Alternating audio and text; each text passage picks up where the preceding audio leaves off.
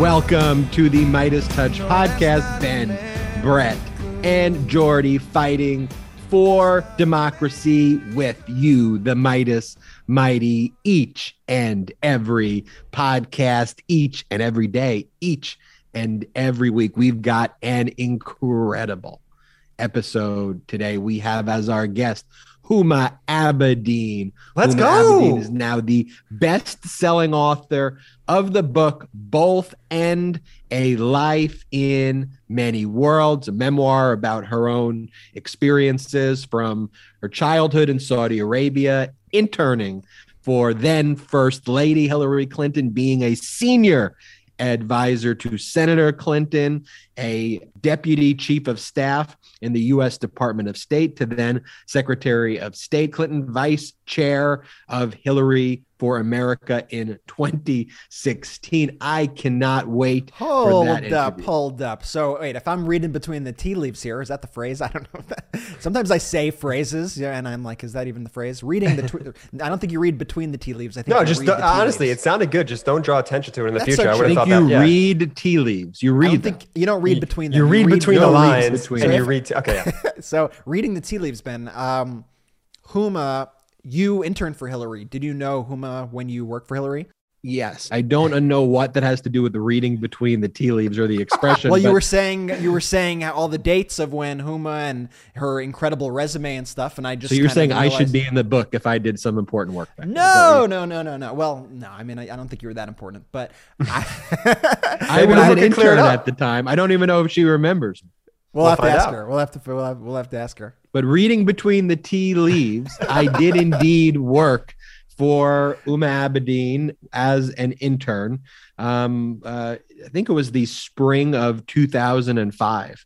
I really had an incredible experience there. It was life-changing for me and Huma, then Senator Clinton. That whole staff was just so incredible. I was a big supporter of Senator Clinton, her entire career. I'm a huge supporter today of everything that she does. What's so funny? Why are you smiling? Because I was just thinking while you were praising Hillary Clinton and stuff, the thought that came into my head, oh, you're going to hate that I'm bringing this up, but the Midas Mighty is going to love it. Do you remember your parody song of Coolio's Gangster's Paradise about Hillary being a great first lady that you did? And I'm assuming this was middle school or high school. Yeah, so I've never heard. I don't. You never heard remember this story, I Jordy? have Oh no my God, idea Ben did a whole what you video. guys are talking If about. I could find the video footage Oh my of Ben God. rapping along to Coolio's Gangster's Paradise, but rapping about his love for Hillary Clinton, who was the first lady at the time. Oh my God, this video would go so viral. Ben, do you remember any of the Wow. lyrics? I do remember the lyrics. So this was probably in 6th grade. And this was actually, people don't know this. This is a true story, though, about Brett getting into video. I loved video production in middle school. I loved making movies, and Brett would watch me make movies. I think I liked making movies better than like writing reports for projects. So I'd be like, okay, great. I could just do a rap song on a music video and get an A. Like, let me keep doing this. And Brett watched and observed that. But that was probably 6th grade. It was who you admire and look up to. I chose Hillary Clinton. You're right. I forgot. In 6th grade, when she was the first lady. And Coolio had his hair like in the braids that were like all directions. You didn't braid your hair, Imagine did you? You're if going to get people- so if people know- canceled. How am I going to get canceled? It's a descriptive term of what his hair looked like at the time. I'm just saying. I asked, did you braid your hair like that for the video? I did at the time. Yeah, we can. Yeah, that video never find the internet. I'm just being. It was an homage. I was in 6th grade, and here were the lyrics. I actually remember them now. As she walks through the White House where she lives and she eats, she takes a look at her life and realizes it's very neat. And I forgot the others, but like, We did Wow. not listen. We had no idea we were even going to bring this up today. So Ben is just doing this off the dome. Like, I didn't warn Ben. We didn't talk about this. We haven't Really spoken about this impressive. in decades, probably. But then he did. and then the chorus "Hillary is a good first lady. Hillary is a good first lady. I remember it. Yeah. And if you were She's been spending most of her life fighting for American rights. She's been spending most of her life fighting for I human remember rights. this. And so how old's a sixth grader? Like 12? Yeah. Probably. So that means I was 7 at the time. And I have a very vivid memory of this. Might be my first memory. I don't know. Brett's first memory of life. It's your first memory of life. It's Ben doing Hillary's a good first lady to Gangster's Paradise. I don't even know. How do we talk about any other topic? That is such a 90s time capsule. Like there is nothing more 90s than this entire description than this video. Oh my! I just can't believe I've never heard about this until this moment. Well, to be fair, Jordy, you were 4. Right. So, And I didn't know what was going on until I was like 13. Yeah. And to be fair with you, Jordy, this was Brett's first memory of his entire life. No, nothing. Ben doing Gangster's Paradise with Jordy. There you go. I have to find the video, Jordy. I will take your recommendation that I may not share that video. At least the audio if we find it. Yeah, I'm sure Mom has the VHS. Many people somewhere. don't know this. Like I was a rapper as a child. I spent a lot of time in like music studios. My dad at that time, like he was, and he still is to this day, but he was representing hip hop artists. And so like when a lot of kids would go to like hang out at the playground or like do things like that, like I was in Chung King Studios in the Bronx, like writing rap songs with like Father MC and Prince Marky D and rappers at the time. My name is MC Benster. I really do know raps. And when I wear my pumps, I really look all that. I remember walk Ben's through rhymes. the halls. I rap another verse. And when the teacher calls me, I never say a curse. So those were the raps. I just gotta say, if you are a first-time listener, you are so confused with the type of podcast you're listening like, to. But as this was a political podcast. As Ben was about to transition to, it's time to get into the politics of the week. Let's folks. get into the politics. The Department of Justice has do it, MC charged the Benster. leader. It's a really tough transition there, but the Department of Justice has charged the leader of the far right. Let's just call him a terrorist group. I'm not just going to call him an anti-government group. That's what the headlines are, but a terrorist group, the Oath Keepers. This guy's name is Stuart Rhodes, who is the leader. We could put a photo up for those watching visually. He looks, for those listening in audio, like he looks like a parody of a bad guy. All these people look James like Bond comic movie. book villains. All of them look and speak like comic book villains. Everybody from Roger Stone to Steve Bannon to all of these GOPers. Like, it makes me wonder, like, do they watch Batman movies and think Joker is the hero of them? Like, what is their view when they watch Hollywood movies? They definitely root for the supervillains. They gotta root for the supervillains. But it goes beyond that too, because they do all have this aesthetic. Like they are cartoon. That's a great way to describe it. They're cartoonish villains, but they commit serious crimes. And as we've just found out, there's going to be serious consequences for these crimes. Absolutely. And so this is an important development. If you follow Midas Touch Legal AF, the legal podcast that I do every weekend with Michael Popak, one of the top legal podcasts in the country and the world, we've been discussing the criminal charges, the prosecutions, the sentencing for the January 6th insurrectionists. At the beginning, we were somewhat critical of the sentences. They were very light sentences at the beginning. As we've told people, though, we on Midas Touch Legal AF and our backgrounds as lawyers in this space said, be patient. Merrick Garland knows what he's doing. The charges have been escalating as the individuals with higher roles in the insurrection began being charged and sentenced to real jail times and real sentences that we saw. But this is the first time, this is why this news today is so important, that the Stuart Rhodes and 10 others were charged with seditious conspiracy relating to the January 6th insurrection. This comes from our federal code, 18 U.S.C. section 2384, quote, if 2 or more persons conspire to put down or to destroy by force the government of the U.S. or by force to prevent, hinder, or delay the execution of any law of the United States, or by force to seize, take, or possess any property of the U.S. And Brett Jordy, we've held all these right-wing conspiracy talking points on January 6th. Well, you can't use the word sedition. No one's been charged with sedition to date. Well, someone's now been charged with sedition. And to me, this multiple signals, people we'll talk about it more, multiple people. But you see, here's the interesting thing. Stuart Rhodes and these individuals were not even inside the Capitol building. They were responsible for planning it.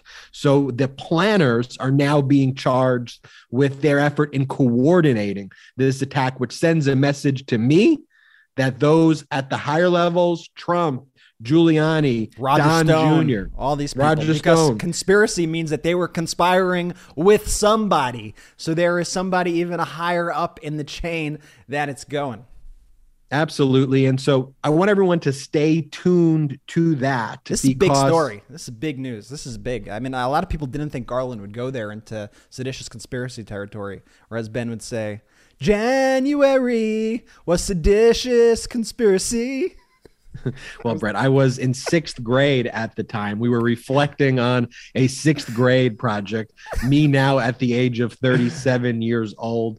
I am not doing that. I give serious legal analysis and serious legal assessments. Voting rights this week has been at the forefront, as it should every single week. But as we are recording this podcast, and we can go back, and Brett, I want you to talk about Biden's speech this week, which I thought was electric. I think hit on all of the right points, and Biden made some great arguments. And I know I said, Brett, I'll pass it to you, but Biden was like, let's look at some of the most horrible racist senators, and they supported voting rights. And so how could you currently not even support something that, and he cited a few senators, that these senators themselves wanted more people to at least vote? Like, you're not even have a modicum of courage to even be at the level of a Strom Thurmond? You kidding me? And then today, as we're recording this podcast, of course, we see Kristen Sinema, whose views on the filibuster, I would use the term flip-flop, but that's being generous. I mean, when she ran, she seemed to be against the filibuster. And now I don't even know what she stands for, and her and Manchin. I just feel so bad for all of the activists who supported her, dedicated their time, who made phone calls, who wrote postcards, who did everything to elect Senator Sinema, only to be stabbed in the back by her. I mean, it's really just a disgraceful display. These are the beginning stages of this new voting rights process that Schumer has embarked on, which is an interesting strategy, though I'm not going to get your hopes up and say that this is going to work or that it's not going to work. It's just an interesting little loophole that Schumer found to get this bill on the Senate floor. I'll just read you a short little breakdown because it is incredibly confusing, and he's using all these archaic rules and things to make it happen. But I'll read you how Democracy Docket, which is Mark Elias's group, how they described what the plan is. So what he's doing is Schumer is pushing through the voting rights legislation using a procedure known as messages between the houses. Yeah, I know. The Senate is crazy. What a ridiculous process. And so when the House and the Senate pass different versions of the same bill, the bill must go through reconciliation in order for the chambers to approve the same bill text. So typically there's a House bill, there's a Senate bill, and those are individual steps in which they happen. The messages between the houses is a form of reconciliation where Democrats in the House could take a bill that has already undergone messages between the houses 3 times. They could substitute that bill that already exists language for the Freedom to Vote Act and the John Lewis Voting Rights Advancement Act and pass the legislation quickly and send it to the Senate. So what this does is it allows the bill to go to the Senate floor for debate without needing to worry about the filibuster.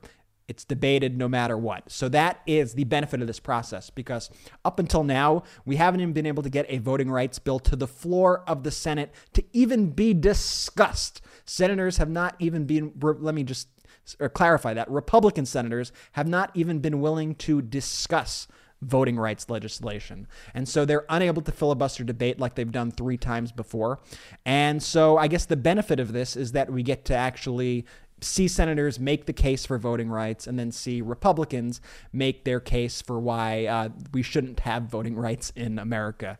The problem is that at the end of this, in order to, when you go to end debate to get into the actual vote, the filibuster still applies. So we still need Manchin and Sinema to come on board in order to get rid of the filibuster, carve out the filibuster for this. So it sort of delays the inevitable unless we're able to move Sinema and Manchin to our side here. And Sinema today went to the floor and she gave what I thought was one of the most disgraceful moments of really any senator's career. I mean, we are at a moment right now in our country that is so important, and I've never seen somebody so just fail to meet the moment, fail to meet the gravity of the situation that we're in the United States of America. And we could play part of her statement now. I strongly support those efforts to contest these laws in court and to invest significant resources into these states to better organize and stop efforts to restrict access at the ballot box. And I strongly support and will continue to vote for legislative responses to address these state laws, including the Freedom to Vote Act and the John Lewis Voting Rights Advancement Act that the Senate is currently considering. I support these bills because they strengthen Americans' access to the ballot box, and they better ensure that Americans' votes are counted fairly. It is through elections that Americans make their voices heard, select their representatives, and guide the future of our countries and our community. These bills help treat the symptoms of the disease, but they do not fully address the disease itself. And while I continue to support these bills, I will not support separate actions that worsen the underlying disease of division infecting our country. The debate over the Senate's 60-vote threshold shines a light on our broader challenges. There's no need for me to restate my long-standing support for the 60-vote threshold to pass legislation. There's no need for me to restate its role protecting our country from wild reversals in federal policy. It is a view I've held during my years serving in both the U.S. House and the Senate, and it is the view I continue to hold. And here's the thing with Sinema, Brett, as I listen to that, it is that she is a total fraud. I mean, I don't want to put it all on Sinema. At the end of the day, you have an entire corrupt Republican Party that has embraced fascism. They're all clearly worse than Sinema. These are some of the most evil, cartoonish villains who legitimately want to destroy the United States of America, period. Full stop. They want to create a Putin-style regime here. That's it. That's really what they want. And they want to steal and pillage and suck our resources from this country for themselves without regard to anybody's health and welfare or anything. So I just want to be clear. Those Republicans are far worse than Sinema. The issue is, Brett, go play the clip from Sinema in 2010. This is who we thought we were electing. We thought we were electing, set aside the terms progressive or liberal, or just not even use those terms, even though I think we should. We thought we were electing somebody who supports the basic right to vote and would fight for that over procedural bullshit like the filibuster. Play the clip from Sinema in 2010. So what does that mean? Well, in the Senate, we no longer have 60 votes. Some would argue that we never had 60 because one of those was Joseph Lieberman. But that's whatever. And Nelson too, but really Lieberman. So now there's, I think as the president so eloquently said on Wednesday, there's none of this pressure, this false pressure to get to 60. So what that means is that the Democrats can stop kowtowing to Joe Lieberman and instead seek other avenues to move forward with health reform. And so it's likely that the Senate will move forward with a process called reconciliation, which takes only 51 votes. And by the way, is not unusual. You may recall that before the Democrats took the Senate in 2008, that the Republicans controlled the Senate for quite some time. In fact, since around 1994. They never had 60 votes, and they managed to do a lot of really bad things during that time. So the reconciliation process is still quite available, and we will use it for good rather than for evil.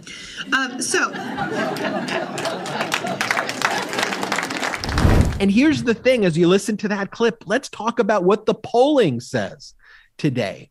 The Politico Morning Consult poll, and virtually every single poll, when you talk about expanding access to early voting, prohibiting gerrymandering, expanding same-day voter registration, expanding access to voting by mail, either somewhere in the range of 65% support these measures to expand voting, with about 20-ish to 23% oppose, and slightly less in the high 50s support efforts of same-day voter registration, expanding access by mail. So these are highly supported pieces of legislation on, frankly, bipartisan pro-democracy. Hey, make it easier for me to vote. Why wouldn't you make it easier for me to vote in 2022 when there are all these methods? Why make me stay on a ridiculous line for 6 hours when I could just mail the thing in a confidential way where there's been basically zero demonstration of any fraud other than some small examples, which are usually Trump voters? Yep. Yeah, I mean, that's why I said that Sinema is failing to meet the moment, because she's acting like her speech that she gave on the floor was Republican talking points. You know, it was, why aren't Democrats, basically blaming Democrats, why aren't Democrats trying to meet Republicans where they're at? Like, the Republican Party just tried to overthrow our democracy. That's where they're at. That's where they're at. They are, and you know, they may have failed January 6th, but that's what they're doing every day in our state houses across the country. So that's what they're doing. So we are trying to protect our democracy from them. That's it. And I think too often, and we've talked about this on the show so many times, you know, with like Build Back Better and the rest of the Democratic agenda, we rely on the phrases and the namings of the bills. And you hear people say the John Lewis Act, you hear people say the Freedom to Vote Act, you hear people say Build Back Better. But to me, always talking about what is in the bills is the thing that is most important, because Ben, like you showed, what the polling shows is that when people learn about the individual issues, and this is the same thing with Build Back Better, they support them in wide margins. So I just want to read to you, you know, the bills have shifted a little bit, but I just want to read to you what is in the Freedom to Vote Act, just so you could be armed with the knowledge that you need to go to your friends, go to your family members, and ask them and say, hey, are you for this or against this? Do you think this is a good idea or a bad idea? Because I think this bill is actually an incredible compromise bill, by the way, with Republicans. It meets their needs. It meets the needs of Democrats. It should be an extremely bipartisan bill. So I'll read it. So the Freedom to Vote Act makes Election Day a holiday, which I think is a good idea, because the right to vote should not be inhibited by one's ability to be able to take off time from their job. It ends gerrymandering, which I think everybody should be able to agree with, except the politicians who pick their voters instead of the other way around by drawing those ridiculous districts. If you've ever seen Jim Jordan's district or Dan Crenshaw's district, you know what I'm talking about. They look like ducks or animals or these crazy lines. It combats anti-voting laws working their way through the state legislatures, which is what Republicans are very afraid about. It requires states to allow at least 15 days of early voting, including 2 weekends. It massively expands voter access through automatic voter registration and election day registration. It increases election security by creating a national standard for voter verified paper ballots. So it makes elections more secure by making sure that there is a paper trail for every single vote. It also implements a national voter ID standard with reasonable alternatives like utility bills or bank statements. I think that's something that Republicans have been pushing for a while, and I think that's an extremely fair compromise. Hey, we're okay with voter ID, but it needs to be a voter ID that everybody is able to have access to. You know, you shouldn't be able to preference. This is what Republicans do. They say, oh, well, you could use your NRA card as ID, but you actually can't use your college ID. You know, that's how Republicans use voter ID to disenfranchise voters. It requires voting machines to be made in the United States. Hey, Republicans who say Hugo Chavez made the Dominion Smartmatic machines. This requires voting machines to be made in the United States. It protects nonpartisan election officials from partisan interference, shines a light on dark money, which you know Republicans are terrified of, and makes it harder for billionaires and special interests to buy elections. So I know that was a lot, but I just wanted to lay out those individual things, because you could rewind this podcast, you could write them down, and we posted this on our social media. But just ask people, are you for these things? Because I don't think anybody could genuinely say that any of those things are a bad idea unless you do not want people to vote. No, absolutely. Those have to be absolutely supported by those have to be bipartisan issues right there. What you just read, I don't know how you can go down that line by line and say, no, I don't support that. It's just crazy. They just see the R or the D next to whoever's putting the bill forward and they say no. And you know what I'm so sick of? I'm so sick of watching the fucking news and having them cut away to Senator Sinema is now speaking or Senator Manchin is now speaking. Like, I didn't vote for that. They're not the president. And so as we head into 2022, as we're in 2022, Sinema's not up for re-election. So forget that for right now. We have to gain seats in other ways to make them irrelevant, to make Manchin irrelevant. We have to pick up the seats. And so you right now listening to this podcast, do whatever you can do. Talk to a friend where there's a seat up for grabs. Make the phone calls, do your text banking, do your phone banking, whatever you can do to help make sure that we make these people irrelevant going forward. You have two options right now, everybody. You could, every time you see one of these things happen with Manchin and Sinema, you could sulk and say, our democracy is over. They're never going to pass voting rights or build back better. I guess I'm just going to sit out 2022. And you let an autocratic government take power. I mean, that's it. They're counting on your apathy. And people like Kevin McCarthy and Marjorie Taylor Greene and all these psychopaths, they're counting on you to be so dejected, to be so beaten down that you go, hey, I'm not even going to participate in this electoral process and hand them the country. But what we need to do is we need to use this as fuel and light a fire and say, this is why the 2022 elections are so important. Because if we don't fight every single day, even right now, to still pressure Manchin and Sinema to pass voting rights, to pass Build Back Better, if we don't fight every single day to organize, to out-organize, not agonize, organize, and to be sending text messages, making phone calls, sending postcards, calling the offices of Senator Sinema and Manchin, especially if you live in their states. We need to be hitting the ground running every single day. We need to be able to grow our majorities, not just hold our majorities, but let's grow our majorities in both the House and the Senate. Here's the thing that we've talked about too on social media and elsewhere. The Republican Party lies about everything. There's literally nothing the Republican Party tells the truth about. There was a prominent Republican who lied about spreading disinfo about the death of Betty White. For no reason, and then said, I never tweeted that. And then there was a tweet. Like even just the small, their whole reason for being is just to lie, generally about everything. And they lie because they have no ideas.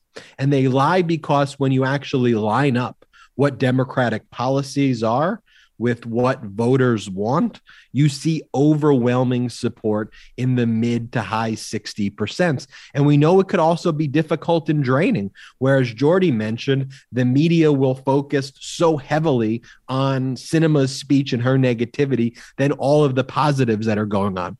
We know, for example, that in most of the polling that's out there, Biden polls pretty high, close to 50% in approval rating. But when one outlier poll comes out recently from Quinnipiac, that gets all the attention of the world from every media. And it's like, are you just trying to report negative news every single day so that our country can be overthrown and so that you as the media can just continue to complain until you don't even have the ability to have a First Amendment right anymore because you're living in a fascist regime for what is put out there as news is ridiculous Fox News bullshit, and there's a propaganda arm of the United States? We need to focus on competent leadership, and that's what the country is craving for now, on education, on COVID policy, on the way government runs, on infrastructure, on healthcare.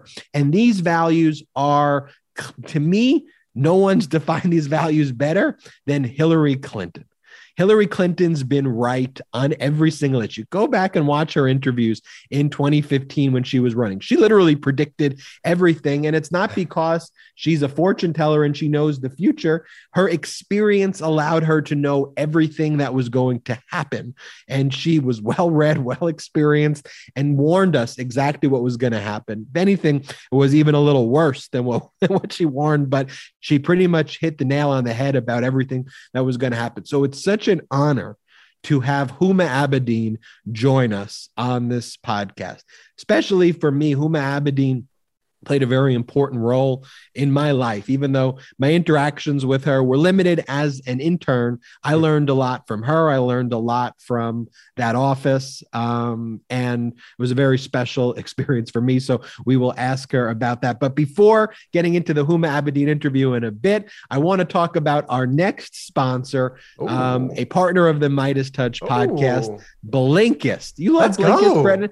Brett, what are your thoughts on Blinkist? I love Blinkist, Ben and Jordy, because I'm a busy guy. Okay. Listen, You are busy. I'm a busy guy. We're all very busy though. We're all very busy. We're all very stressed. We're all watching the news. There's so much information to consume that it's hard to really be able to read everything that's out there. And I'm like an avid reader of books. Like I love to sit down with a good book. And there are so many incredibly important books right now about the rise of autocracy, about what is going on in the Trump administration. The fact is, I want to read them all, but I don't have the time to read them all. I mean, they have books like Fear, Fire and Fury, A Promised Land, The Soul of America, The Future of Capitalism, A Short History of Brexit. A lot of really important books to read. And if you don't have the time, the good thing is that Blinkist actually takes the books and they break it down into the most important points so that you know exactly what the takeaways are from every chapter, and you could walk away with full knowledge of what's in the books without having to actually read the entirety of the book. I know one book that I in particular use Blinkist for. It was my first experience with Blinkist was when I read Fire and Fury, and I remember seeing all the news reports coming out about this book, and I already had a far deeper understanding than anything that was being reported on the news, and I knew everything that happened in this book, and I got a full understanding of it because of how great Blinkist is. You didn't even miss a beat.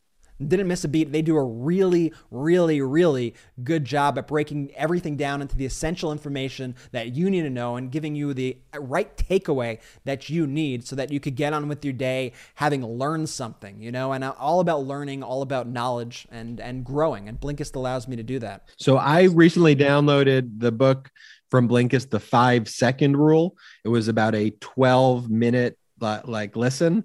The 5-Second Rule was by someone named Mel Robbins about transforming your life, work, and confidence with everyday courage. And so one of the points of the 5-Second Rule is you're ever in bed and it's 5 a.m. in the morning, you set your alarm clock, you basically do the countdown the same way a spaceship goes 5, 4, 3, 2, 1. You basically go 5, 4, 3, 2, 1, and then you go. And then you just do the task. And the ideas get more complicated than that, but the kind of 7 key ideas, the way Blinkist presents them in a way that you can understand. I mean, to me, I felt like in that 12 minutes that it took me to do the Blinkist, I truly understood the full book that would have taken me hours and hours and hours, 15 hours to read. Right now, Blinkist has a special offer just for our audience. Go to Blinkist.com/Midas to start your free 7-day trial and get 25% off a Blinkist premium membership. That's Blinkist, and it's spelled Blinkist, Blinkist.com/Midas. That's MEIDAS, and get 25% off and a 7-day free trial. That's Blinkist.com/Midas. And now our interview with the great Huma Abedin. Welcome back to the Midas Touch podcast. We are joined by a very special guest, Huma Abedin, now a best-selling author of the book Both End: A Life in Many Worlds. You need to buy this book immediately. And what an interesting book it is, discussing how Huma started off as an intern in First Lady Hillary Clinton's office in 1996, becoming a senior advisor when she was a Senator Clinton, to becoming Deputy Chief of Staff, to then Secretary of State Hillary Clinton, Vice Chair of Hillary Clinton, Hillary for America in 2016. Wow. Huma Abedin, welcome to the Midas Touch podcast. I am thrilled to be on your show. Thank you guys for having me. Looking forward to our conversation. All right. So I have a confession to make. So before the podcast started, I kind of worked the ref a little bit here because I wasn't sure if you would remember that I worked for you in 2005 when I worked for Senator Clinton as an intern. And so I gave you a few data points to prove it. But let me ask you, do you have any memory of a second-year college student showing up wearing a red tie, a red. You're getting very specific now. I'm getting because after that, I remember Huma and Senator Clinton looked at me like, "What in the world is he wearing?" And I just thought that that's how you're supposed to like dress like flashy. And they gave me this like, what in the world? Vines, what were you rocking? You have any memory of this moment, Huma Abedin? So I know the correct political answer would be, of course, I remember this moment. Absolutely, I remember that tie. But to be honest, I don't. Now, when you said the sunflower delivery boy, young man, yes, that sparked a memory. But I don't remember that tie. I know that we had a lot of adventures. And a couple of us, especially me, did like to comment on what people wore. So it is possible that I said it sounds on brand. It's definitely on brand for me. But I'm sorry, I don't remember your red tie. Do you have it somewhere there that you could present it on the show today? Oh, I absolutely still have the red tie. And here it is. I've never worn it. When Brett asks you a question, I'm going to go and run and get it. But speaking of the sunflowers, so I had a great experience working for you and Senator Clinton. And a lot of the tasks I would be in, there was like an intern room where we would help respond to constituent mail. You know, when Senator Clinton would give a speech, sometimes I'd have to meet you and deliver the speech to you before she would go on the floor. But one of my tasks also I mentioned, which I think triggered like, oh yeah, I somewhat remembered. So one of my jobs was getting the sunflowers for the room. And then Brett and Jordy teased me and called me Sunflower Boy. But that did trigger a memory of remembering. Flower Boy Ben. Hashtag Flower Boy Ben. So these will be the 3 Sunflower Brothers or the 3 Jonas Brothers. I haven't decided. Don't even get Jordy started. Please don't get Jordy started on this Jonas Brothers thing, because he will. Perfect. I'm just saying I didn't say it. I'm really kind of into this. I'm also having this moment where we've had this connection where we were both interns, you and I, Ben, together. Well, not together, but we both started in this world as interns, and you've clearly gone on to do much greater things than I have managed to do. But I'm so happy that our paths have reconnected. I think there'd be a lot of people who disagree with that comparison. And if you were still in my life, I would have had sunflowers back there and not my red roses that I bought for this. Fair point. Well, I think no one would disagree with that. There would definitely be sunflowers. And speaking of your experience as an intern in the book, Both End to Life in Many Worlds, though, the book begins by detailing your experience growing up in Saudi Arabia, to becoming an intern in Senator Clinton's, then First Lady Hillary Clinton's office in 1996. And so for those out there who don't know the Huma Abedin story from growing up in Saudi Arabia to that, is there a Cliff Notes version that you're able to share with people of how that happened? There's a Cliff Notes version. I believe so much of my life was fate, a combination, fate, luck, hard work. I walked into that White House in 1996, September, and it was almost like it was just meant to be. I wasn't even sure I was a Democrat. In fact, most of my family was Republican when I walked into the Clinton White House. But for me, I came from a family of immigrants, an Indian father, Pakistani mother. They were Fulbright scholars. They left their families and their countries to pursue education in this country. I was born in Kalamazoo, Michigan. The first interview I did on day one when my book came out was a reporter in Ireland. The first question he asked was, is there such a place in your country really called Kalamazoo, Michigan? And I said, yes, there was. I was born in Kalamazoo, Michigan. And when I was 2, my father was diagnosed with renal failure, and he was told he had 5 to 10 years and to get his affairs in order. And 2 months later, we moved to Saudi Arabia. It was a year sabbatical, and we went back year after year.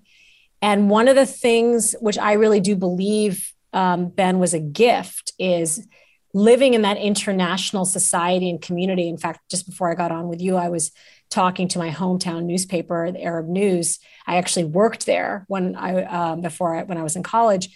And, my parents were so curious about the world, and my father didn't know how much time he had left. So every summer we just traveled to different places, exploring different languages, cultures, and religions. And so I feel like when I walked into the White House as that intern at 21, I just had a very different perspective from everyone else around me. And I'm really grateful for it. And so why'd you walk in? If your family comes from a Republican background, you weren't sure what political party, what attracted you? mean, you didn't know at that time that First Lady Hillary Clinton was then going to run for Senate and run for president. You had no knowledge of any of that. And so what made you decide, you know what, I want to work for the First Lady of the United States as an intern? To be clear, I did not.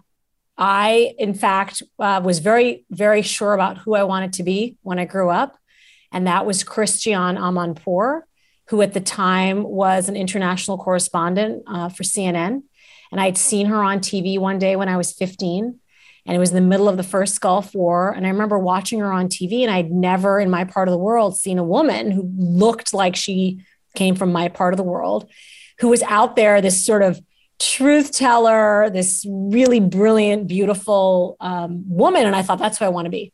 So I applied for an internship in the White House press office, because really what I wanted to do was intern for Mike McCurry, who was the White House press secretary. And so, in fact, I share a story in the book that when I was accepted to the First Lady's office instead, I actually called my mom on those old brick cell phones we used to have, standing in the hallway in the White House saying, Mom, I don't understand. How am I going to be Christiane Amanpour this way?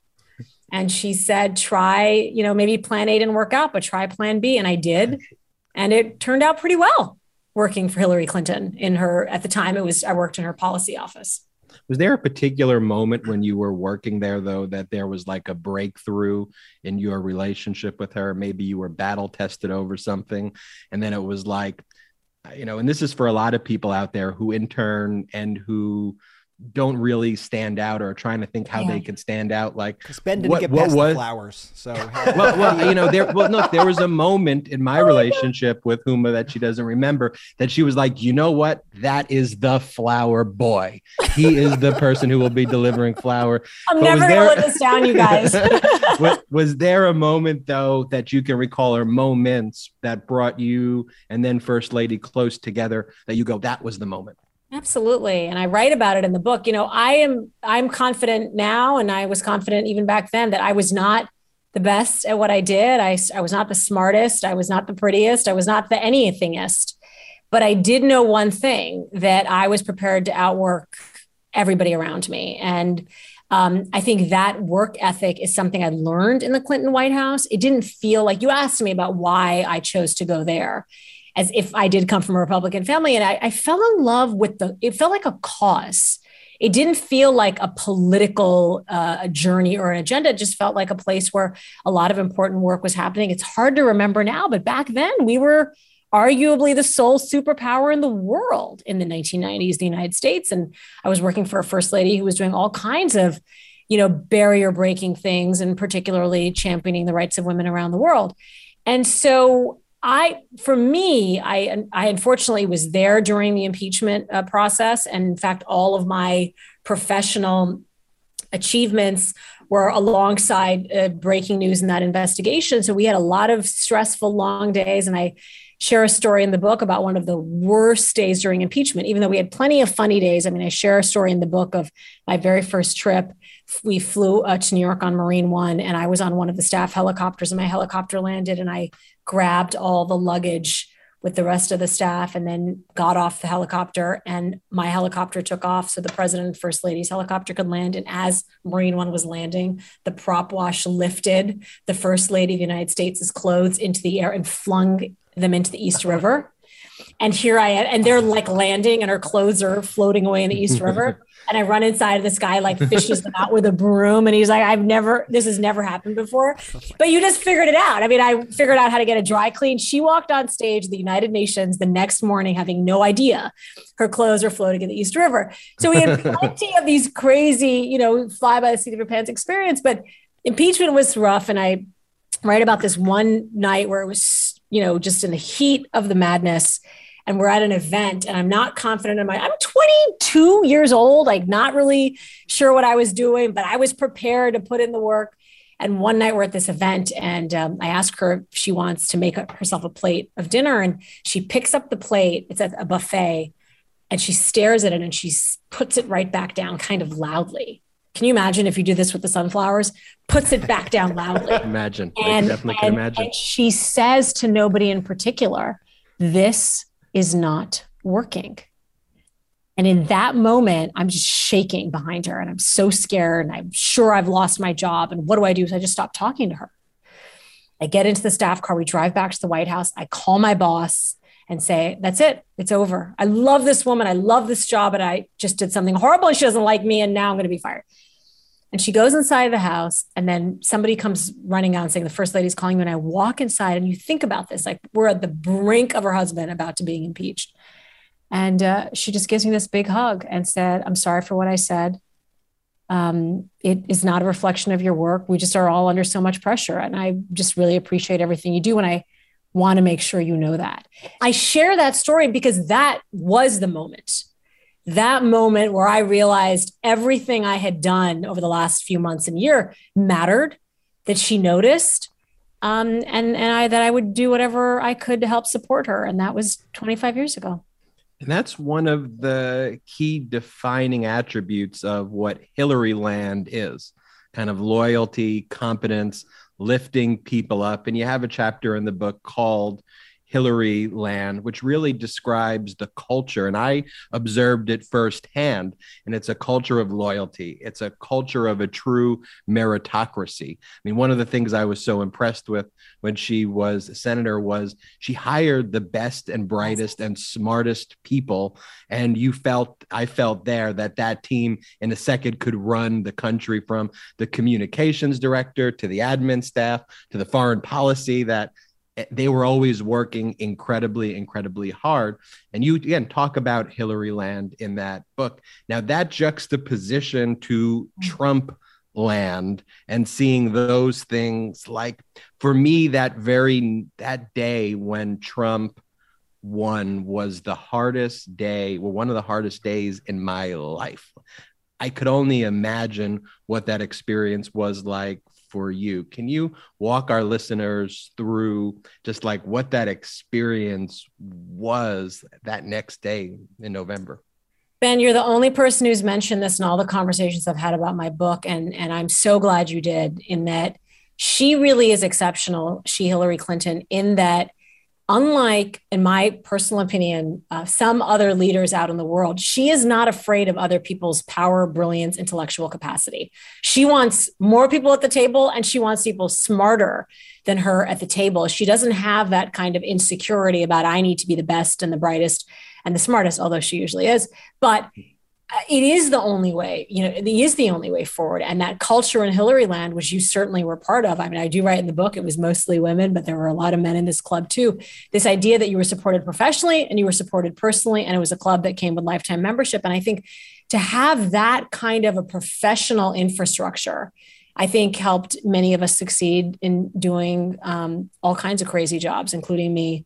I just hung up with her before I dialed in to talk to you guys. And she says, good luck on the podcast and hope you have a good time. I mean, even now I know she's rooting for me and is my cheerleader. So to walk into that 2016 campaign, to know that we worked for not just the most qualified woman ever running for president, but the most qualified person. And then for it to end the way it ended, it was devastating. I mean, for me, as I share in the book, those closing days of the campaign were so intense. There was so much vitriol, so much hate, so much incoming. Every single day, it was just about, swimming to the top of the surface. And then there would be another, wave that overcame us. And then it was swimming again. And it was so shocking, so maddening, so devastating in the closing days, especially after the FBI announcement, the unprecedented FBI announcement 11 days before the election. I couldn't feel anything. I mean, it felt selfish to feel at that point. And I think it took me a long time to process, a long time to get to a place where I am on the other side. It took me a long time to get there. And I think it took a lot of other people. If you lived in Manhattan in November 2016, just wandering around, it was like a therapy session every day. People were shocked, and people took it for granted. A lot of people took for granted that she would win, and as a result, they did not. They had not participated. They had not gotten involved, and in the end, the other side was more, in the right places. I mean, 3 million more people voted for Hillary than for him, but in the right places, it counted, and he did win, unfortunately. Yeah, and we saw what happened when people took it for granted and just what a disaster it was. And thankfully, Democrats took back the White House in 2020. But I can't help but feel like people are still taking our democracy for granted in so many ways. When you were watching those Trump years, like, I know it's easy to Monday morning quarterback, so to speak, but when you were watching like his handling of the pandemic, were you just wanting to pull out your hair and be like, if we had Hillary in there, like this would have been so much better for America, for the world? Like, how do you think she would have handled a situation like that? Every day. I think that every day. I thought that every day then. A colleague and I, the other day, were talking about how if you go back and listen to speeches she made in 2015 and 2016, that back then people thought, oh my God, what is she talking? A Supreme Court, what is she talking about? The next president. I mean, people would roll their eyes about what she said the consequences would be. That when we walked out every single day on stage and she said this is the most important election of our lifetime, that she meant it and how right she was about it. And she would have handled things so differently. We wouldn't have been in this mess with Afghanistan that we are in now, which just breaks my heart. We wouldn't have had, in my opinion, a very slow, very resistant response to the pandemic. She would have had experts and scientists from day one, as opposed to saying inject yourself with chlorophyll or Clorox or whatever that was. I mean, just nonsense, but nonsense that people believed and took seriously. And as a result, I believe we're increasingly in a divided country. These views, these opinions, these perspectives are increasingly, it's almost like cool to be saying some of these crazy things. And it's not the Republican Party that Ben, when we were there in the Senate, that is not the same Republican Party. It is not. Yeah, it's not. It's certainly not your parents' Republican Party. It is 100% not. Well said. Yeah. I can't help but feel like at a certain point, your relationship with Secretary Clinton became more than a working relationship. You guys became very good friends. And I'm curious, we heard about the point where it became clear to you that your work was being, acknowledged. But when did you develop that personal relationship? I think that's so rare in just like kind of business in general these days, to have that kind of relationship with somebody. I agree it is too. And it, she has that relationship, I would say. I know I am out in the world, so people often recognize me and associate me with her, but there is a fairly large community of younger women and men who feel like they have this mentor-mentee relationship. And I certainly feel that with her. And I want to say when she was in the White House, it still felt, there's the institution of the presidency that's so intimidating and a little bit overpowering. But the moment we walked out of the White House and it's just she and I on a little puddle jumper traveling all over New York State when she served in the Senate, I think pretty quickly, one of the things people don't really know about her is she's so curious. She has her own podcast and people on our team and certainly our producers were surprised at what a natural she was. And I think it's because she is generally so curious about other people and other things. And so she was always, every different plane ride, she would say, well, what are you doing for the holidays? And how's your mom? And you should go see my allergist. Like she really does. It's not just, where's my speech? It's, she really forms relationships with people who work for her. And as a result, I mean, she engenders so much loyalty from people. Our invite to be on the podcast must have gotten lost in the junk mail or something. Let me see if we have the Jonas Brothers on our list.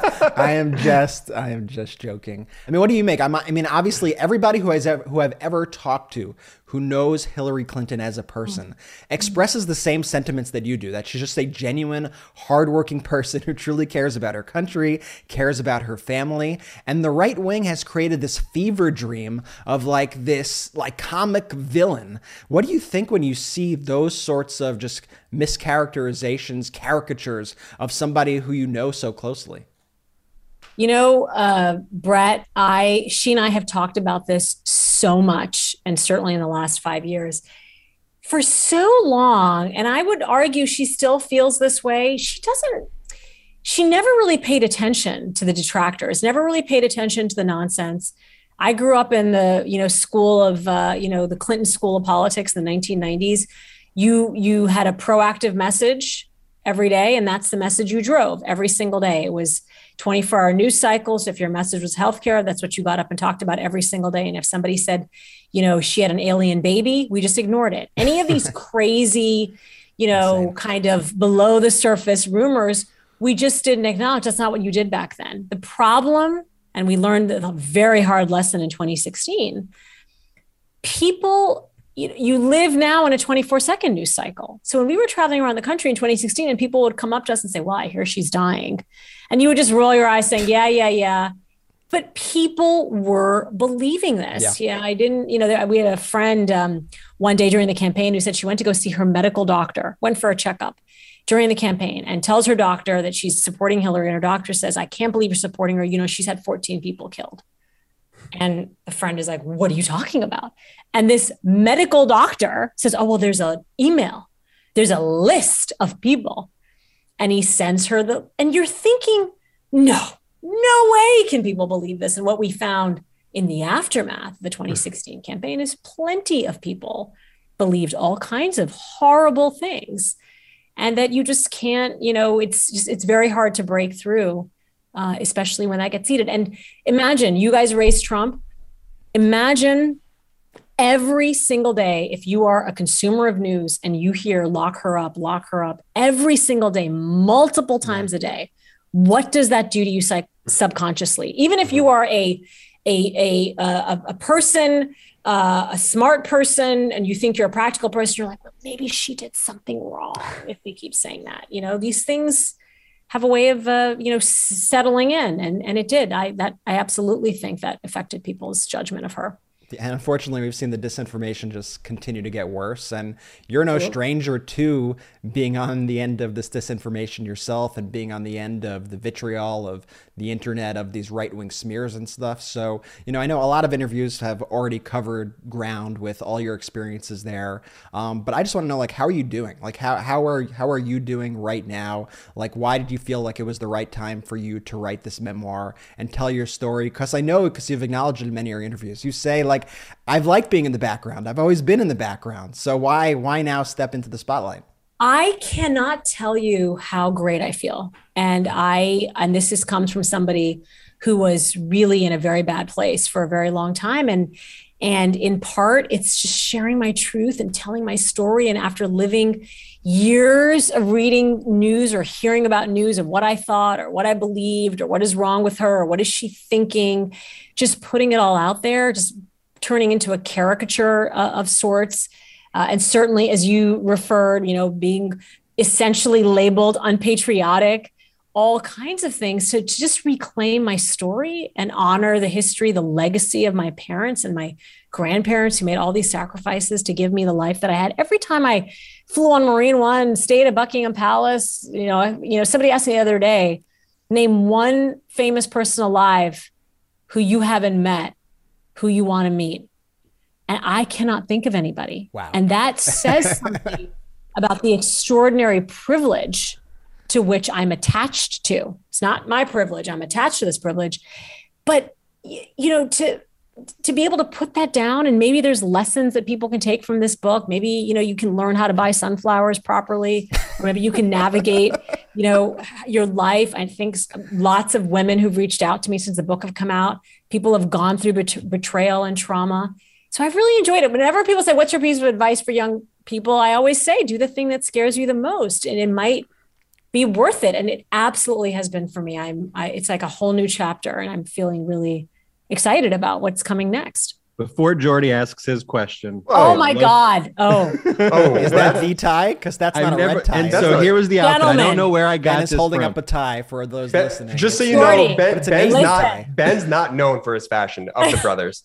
No way you guys could be the Jonas Brothers right now. No. And so it gets worse than this. Somebody needs to go through his closet immediately. I can volunteer my time. I have a lot of free time on my hands. So here was and I'll let you ask the question. So here was the outfit. It was like a red polo button down with a white collar. So it was a red shirt with like stripes, like a real cheesy Wall Street kind of. And you went for it. You went with for the it. white collar. Yeah. With French cuffs. I didn't realize that French cuffs at that time, because I was so young, meant that you needed to put cufflinks. So the actual sleeves were hanging there, and I just remember a look from everybody there. So anyway, I've never worn this tie again, but I did have the tie, Jordan. I think we know how you became Sunflower Boy. I think that sort of finishes. That the was story. the moment that they said they're like, I don't want to see him ever again. Send him out to get the flowers. He may be good for sunflowers. You know what, Huma? I have to thank you, because being the youngest brother, I always used to get bossed around by these two growing up. So just to know that you would send him out and do those errands, I just thank you. Even before I get into my questions, I just want to make that clear. Thank you. Very welcome, Jordy. So what's next for you?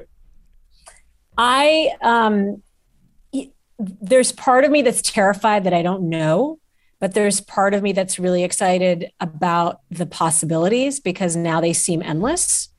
I feel as though I spent so much, all of my 20s, all of my 30s, so controlled, so like everything was work and everything else was secondary. And I was constantly second guessing all of my decisions. And now I'm just in this, yes. I feel a lightness of being that I just didn't have before. But if you guys need, another co-host, might have to. Might just have to take you up on that. That's not. I accept that as a legitimate offer with no sarcasm attached. Your offer is accepted. He owes me 5% of everything since I trained him to be in this world, but I don't know. And the Huma last year would have been shaking in my boots to say that I don't know. To not know something was bad, but I feel like to not know is a good thing, because it makes you open to a lot more possibilities. You doing a podcast would just absolutely crush it, though. Seriously. Really? 1000%. Give me some. Oh, Hillary and I did a podcast. I should stop phrasing this, but we did do a podcast together. It was a lot of fun. I'm just saying, Huma, we have the Midas Media Network. We've got a lot of podcasts on our network, and you will always have a slot open on the Midas Media Network should you decide that you want to start a podcast. And, just let us know. We're here.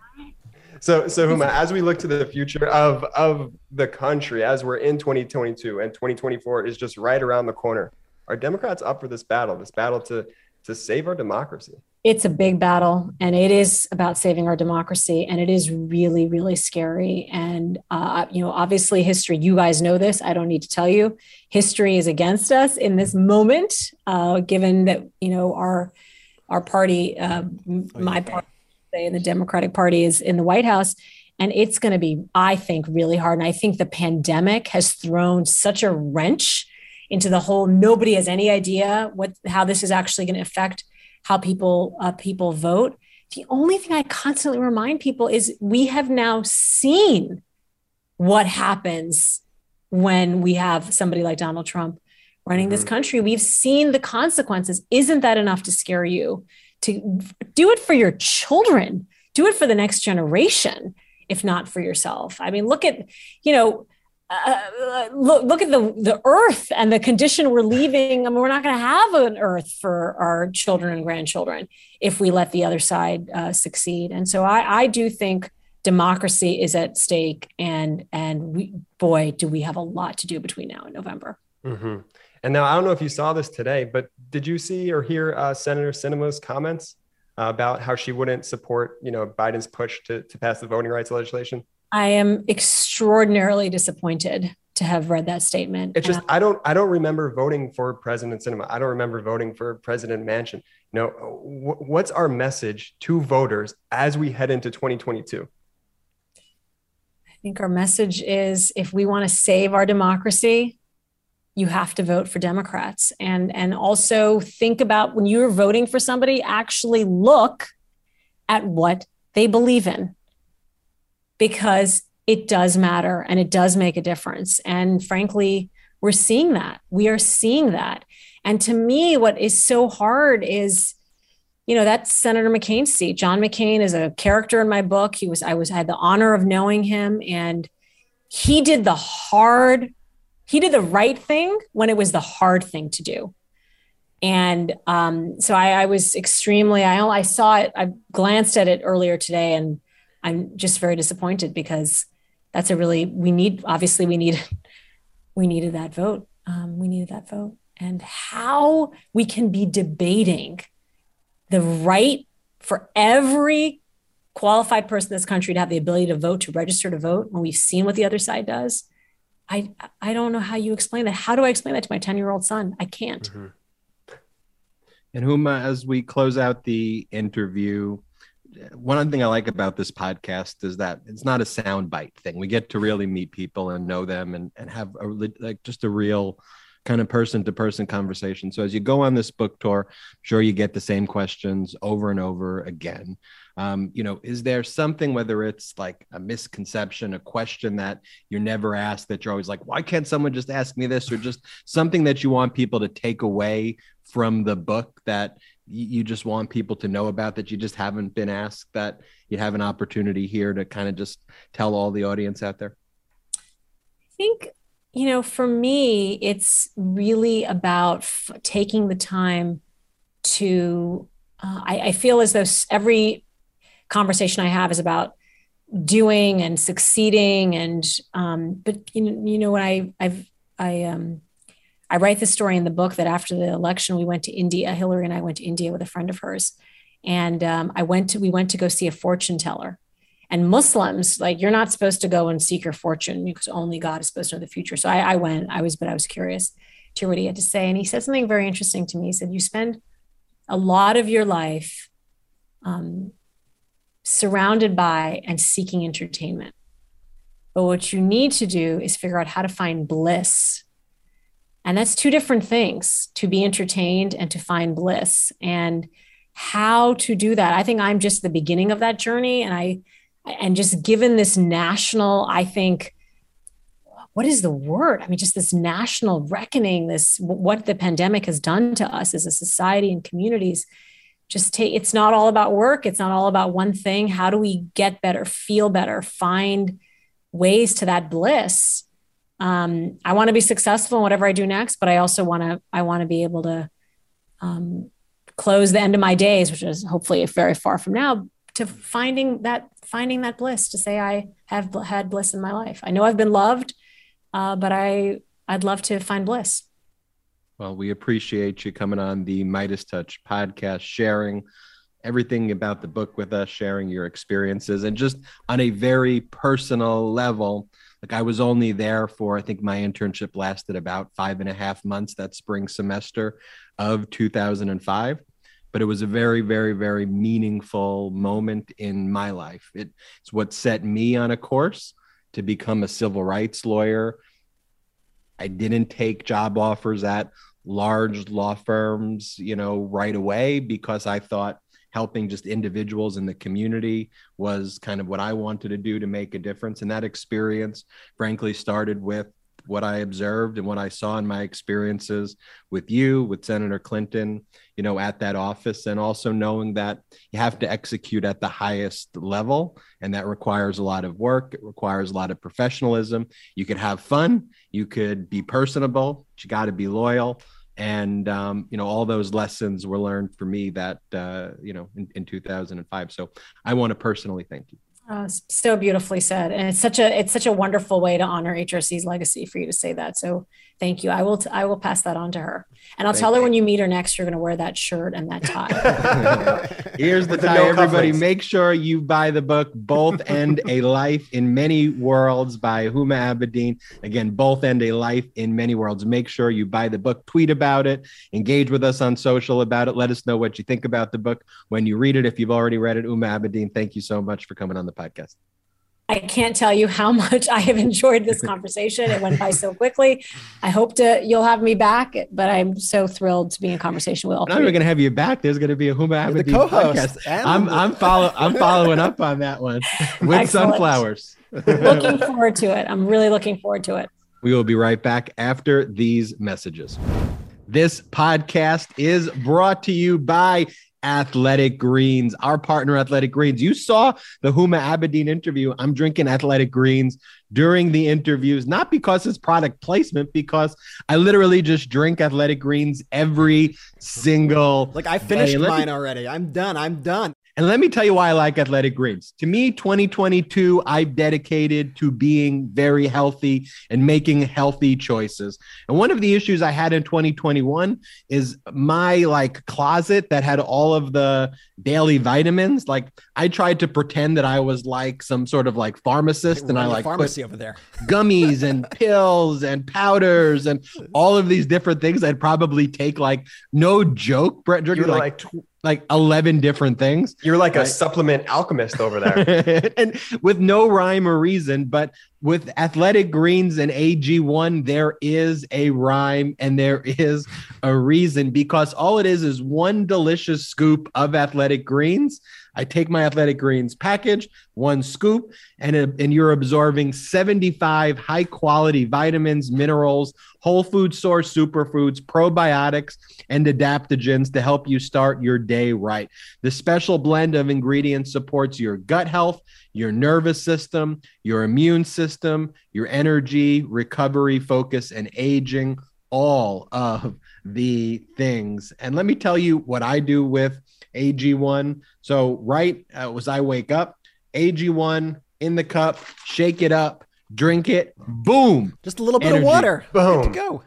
Energy for the day. Brett, Jordy, what do you think? I love Athletic Greens, and I also love it because, just on a personal note, it makes me look super cool at the house because my wife has been hearing about Athletic Greens nonstop on every podcast that she listens to. And so I finally got to say, guess what? Athletic Greens. And now we take it every single morning. As you can see, I finished mine. I love it. It makes me feel good. It gives me clarity. It allows me to think and just be energized and ready to go in the morning. And like you said, Ben, you don't have to worry about do I need to take this vitamin, that vitamin, this pill, that pill? Nope. You just take one scoop of Athletic Greens and about 8 ounces of water, and you're good to go.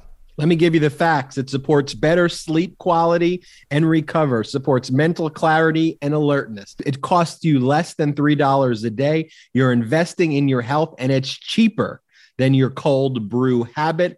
Athletic Greens has over 7,000 five-star reviews. It's recommended by professional athletes. Tons of people take some kinds of multivitamins, and it's important to choose one with high-quality ingredients that your body will actually absorb. That's AG1.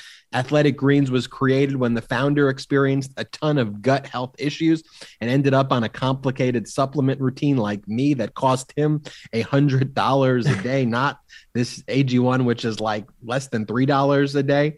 And Athletic Greens is climate neutral, certified company, all the great stuff. So right now it's time to reclaim your health and arm your immune system with convenient daily nutrition, especially heading into this flu and cold season. It's just one scoop in a cup of water every day. That's it. No need for a million different pills and supplements to look out for your health. And to make it easy, Athletic Greens is going to give you a free 1-year supply of immune supporting vitamin D and 5 free travel packs with your first purchase. All you have to do is visit athleticgreens.com/Midas. That's athleticgreens.com/Midas. athleticgreens.com/Midas. Again, athleticgreens.com/Midas. Take ownership over your health and pick up the ultimate daily nutritional insurance. Welcome back to the Midas Touch podcast.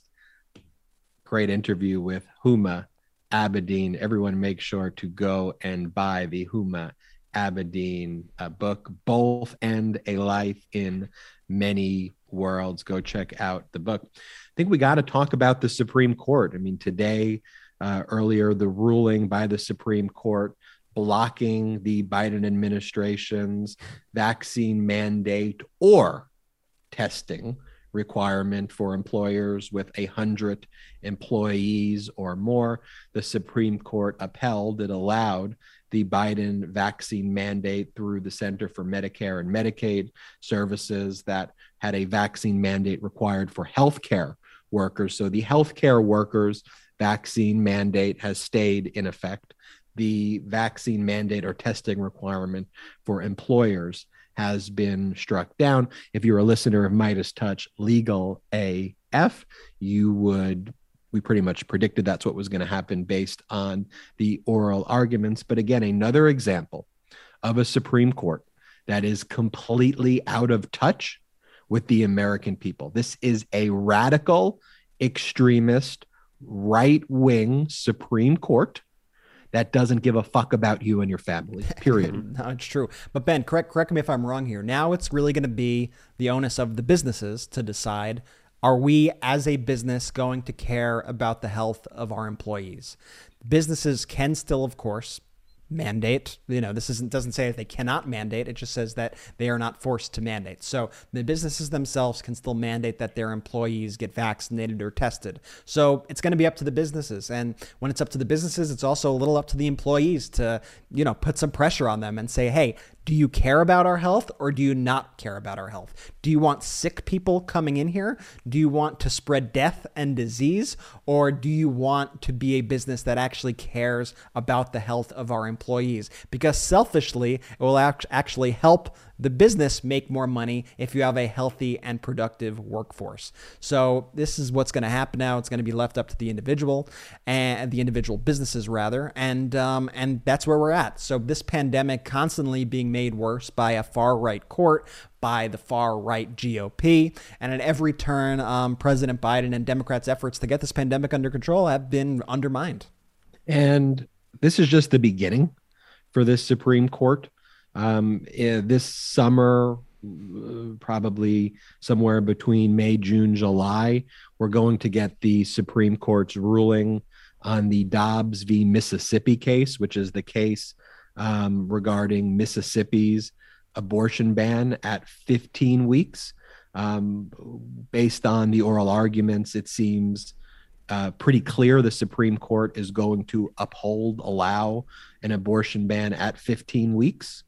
And it appears also that the Supreme Court may go a step further and overturn Roe v. Wade, at which point I predict and foresee, and in fact encourage, there to be massive, peaceful protests across the United States of America. Men need to be the strongest and fiercest allies possible of women and childbearing persons. I know I will be there shoulder to shoulder with any person I could support and be helpful for when that ruling happens. But I want to prepare everybody because I am 100% certain that that ruling is going to happen this summer. I'll hedge a little bit and say 95% and give myself 5% room for error, but I'm confident of that. And this Supreme Court is so out of touch. So I don't end this podcast on negative news. Brett, the Midas Touch network. But I just want to add to the vaccine. I just want to add to the vaccine topic for just, this is going to have such a bizarre and scary trickle down effect, in my opinion, with the world. So if employers, they don't require a vaccine or test mandate for their employees, think about how little care then they're going to give to the patrons that go into their businesses, the customers that go into their businesses. Now, I know that was never a part of this, but if we're looking at the issue as sort of a macro, like the trickle down effect that this will have on individual businesses and just an unsafe society at the end of the day, it's scary stuff. And just to put it in perspective also, Jordy, because it's a good point. United Airlines announced last week that since they instituted their vaccine mandate, prior to the vaccine mandate, they were having multiple employees die every single week of COVID. And since implementing the vaccine mandate for their employees, they have not had one single COVID death in United Airlines, which I think shows why these rules are so important. But Ben, I know you said we got to end on some good news. So let's talk about the good news, because the mainstream media certainly is not talking about the good news out there for Democrats. And this is stuff that we all need to understand is going on, because they want to focus so much on our narrow loss in Virginia and act like that's the end all be all and that 2022 is a sure thing. But fuck that. 2022 is far from a sure thing. We've got an authoritarian party, like Ben said, who's encroaching on your right to vote, your right to get an abortion, is encroaching on your freedom. And they're whack jobs. Matt Gaetz, Marjorie Taylor Greene, Lauren Boebert. This is not what America is. These are not people you'd want to call your coworkers. If Lauren Boebert or Matt Gaetz worked for you, you would tell your other coworker, you'd be like, yo, the fuck is this person? This fucking ridiculous. Why is this person working for my company? Who the fuck talks like these are not people who you would want to work with you in any professional setting. That's not what America. 100%. And you have Matt Gaetz also, which we won't get into the full story, but you could watch my video breakdown on YouTube of the Matt Gaetz situation. But now Matt Gaetz is closer than ever to being indicted. I mean, it's basically a sure thing that Matt Gaetz will be indicted. It's not really a matter of if he's going to be indicted, but when. Now that his ex-girlfriend is speaking to grand juries, and as we all know, grand juries are set up in order to get indictments. They're not just there to have fun. They're set up for indictments. So Matt Gaetz is in trouble. You have Kevin McCarthy keeping an alleged sex criminal still on the Judiciary Committee, still in the House of Representatives. The whole thing is appalling, and that's why you need to be speaking out every day and telling people, like, do you think a alleged pedophile should be sitting in the House of Representatives? Is this the party that you want to lead you? But let's talk about the good news, because we keep getting deterred from the good news. There were special elections this week in Maine, in Massachusetts, in Virginia, and in Florida. Guess what? Democrats won every single one of those races. 100% of that. Is that like you're like a Hot 97 style air horn? Absolutely. Yeah. And we don't use sound effects here. We really try and keep it, to the bare minimum on cost. So I love it. So, a lot of these races were like state Senate seats or state House seats. One of them, the Florida race, was actually a United States Congress seat. And so with the pickup of that seat in Florida, Democrats actually had a net gain in the amount of Democrats that are in the House, which is great heading into 2022. The reason why we had a net gain is because Devin Nunes also left Congress in the beginning of the year. So Democrats actually picked up a seat despite it being a Democratic seat. Has anybody ever left Congress with such little fanfare? I mean, this fucking clown Devin Nunes, no one even cares. Like, what a fucking legacy to just like leave and no one even like thinks about you. No one even gives a shit. But I am incredibly excited that we had these 4 big wins. Of course, just the Devin Nunes leaving, like a quid pro quo for aiding and abetting all the criminality of the Trump administration, is to basically give him kickbacks on a phony special purpose acquisition company that Donald Trump created. I mean, like, it's just so open and obvious what's taking place, but I digress. And the Democrat who won in good news. The Democrat who won in Florida was an incredibly safe seat who won. I mean, Biden had won it by 70. Biden had won it with 77% of the vote. She actually won it with 79% of the vote. So there was a net gain in the percentage of the win. However, of course, guess what? The Republican, not that it matters because he lost, but the Republican in that race is refusing to concede and is saying there are irregularities. I mean, this is the Republican Party. They are losers. They can't accept defeat. They are fascists and authoritarians. And we cannot let them into power. I mean, it's so urgent. I think you probably saw, we won't, stay on this too long, but I think you saw that Republicans, their new policy is we're not going to do debates. No more presidential debates, because when you don't have ideas and you're an authoritarian party, there's no room for debate. There's no room to be questioned. This is the Republican Party in 2022, and this is why it's so important for all of us to vote and elect people who are actually going to push the ball forward and, at minimum, keep America a democracy, which is the most important thing that we could possibly do. And I would tell everybody also to listen to the new podcast on the Midas Media Network, The Influence Continuum by Dr. Stephen Hassan, because what it does is it teaches you how you can speak with maybe family members of yours who have been enveloped by the Trump cult, by QAnon. It gives you prescriptive remedies of how you can actually deal with it and confront it and actually be the change. And that's one of the reasons why I'm so happy to have that podcast on our network, because after you listen to Midas Touch podcast, which gives you all the general news, and we have the best guests, as you saw with Huma Abedin, you listen to Midas Touch, legal AF because it gives you the legal perspective to arm you with that. You listen to Politics Girl because it is critical that we have women's perspectives on these important issues. Her messaging is literally the A+ messaging for all Democrats. I mean, I think she's resoundingly been acknowledged as one of the best messengers in the Democratic pro-democracy party.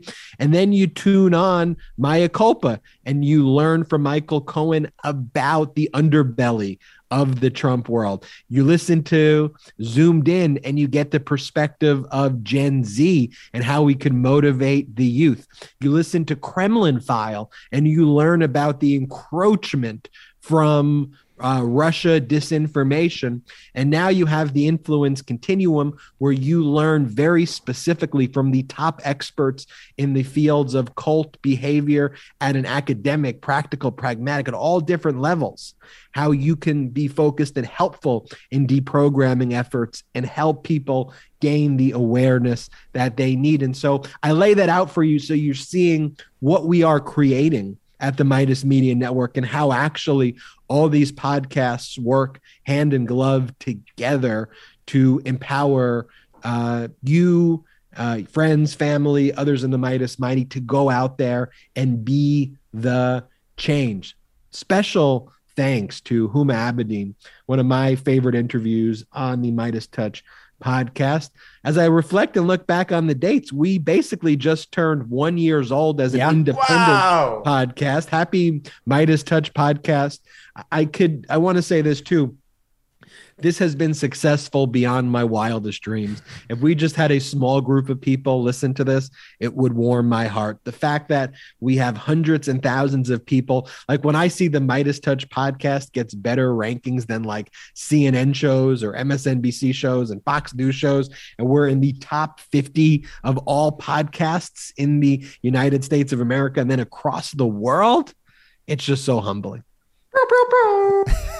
Agree with you there, Ben. And it's all made possible thanks to your support. Thank you. If you like the podcast, if you love the podcast, please tell a friend about the Midas Touch podcast and all the Midas Touch podcasts. Think about it. If you tell 1-2 friends, the audience of our show doubles, triples instantly overnight. Then we're consistently beating all these people in the ratings and our message gets to reach a wider audience. Please support our sponsors, Blinkist and Athletic Greens. And if you're watching live, consider chipping in using the $sign below. It all sustains the show and keeps us going. Thank you so much to everybody for listening to this episode of the Midas episode of the Midas Touch podcast. We are just so grateful for you all. It's been one hell of a first year. I know our first emergency podcast as an independent podcast was right after the January 6th insurrection, and we are of course still dealing with the fallout of that. So every day, let's all commit ourselves to doing something to fight for our democracy, whether that's calling your senators, writing postcards,